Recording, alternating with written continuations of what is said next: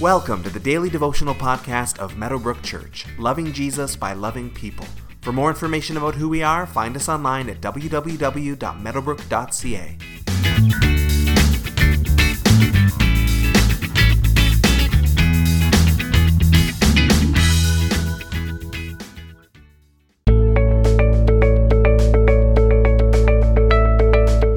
As Christ followers, we of course want the whole world to follow Christ. This is good. It is the great mission of the church.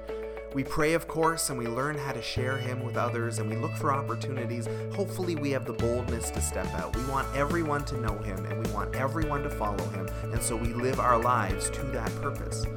But interestingly, Jesus, who obviously wants these things even more than we do, didn't always make it easy for people to follow Him. Some interesting encounters occur in Matthew chapter 8, verses 18 through 22, which says, "When Jesus saw the crowd around him, he gave orders to cross to the other side of the lake.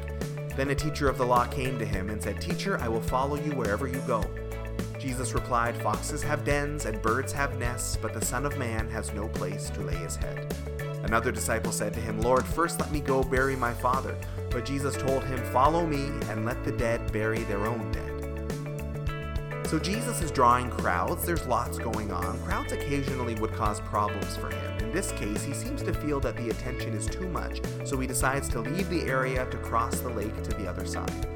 A teacher of the law comes. These were the Bible teachers of their time, and they were actually often at odds with Jesus. But this one apparently is not, and comes with a bold claim: "I will follow you wherever you go." It's a big boast, and hopefully we would agree with it and say the same thing about ourselves. But fascinatingly, instead of welcoming him along, Jesus actually pushes back. "Even the animals have homes," he says, "but not me. This is the life you can expect if you come with me, a homeless wanderer. It's not going to be lavish. There's going to be a lot of sacrifice. This is going to be hard." Another man also wants to follow, but just wants time to go home to his father's funeral. Jesus actually seems a little heartless on this one. He tells the man to leave his father and come follow Jesus anyway. It doesn't really seem reasonable. Let him go bury his dad. Surely all of us would want that same thing. And it could be hard for us to understand, but Jesus seems to be saying that following him is the most important thing in life, more than even our family obligations or our cultural obligations. His father was dead. He couldn't do anything for him anymore. He was gone, but Jesus was here and was to be the priority. There were other people who needed the ministry of Jesus who were still living, and they were to get the attention. This might not have been meant to be the standard for all of us, but just for this one man. But maybe it's here to challenge us that in following Jesus, there is a cost. Grace is free, salvation is free, but following Jesus is not free. We have to carry our own cross. It will cost us, and we are to count the cost before we begin the journey.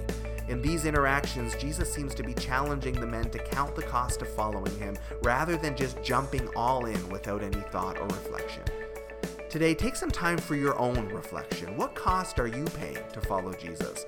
While we don't need to go looking for trouble or looking for sacrifice, what has he called you to leave behind? If nothing, what does that say about your walk with him? What might be getting in the way of our walk that we need to sacrifice? Take some time to reflect on all of these things and pray for the strength to follow him no matter what.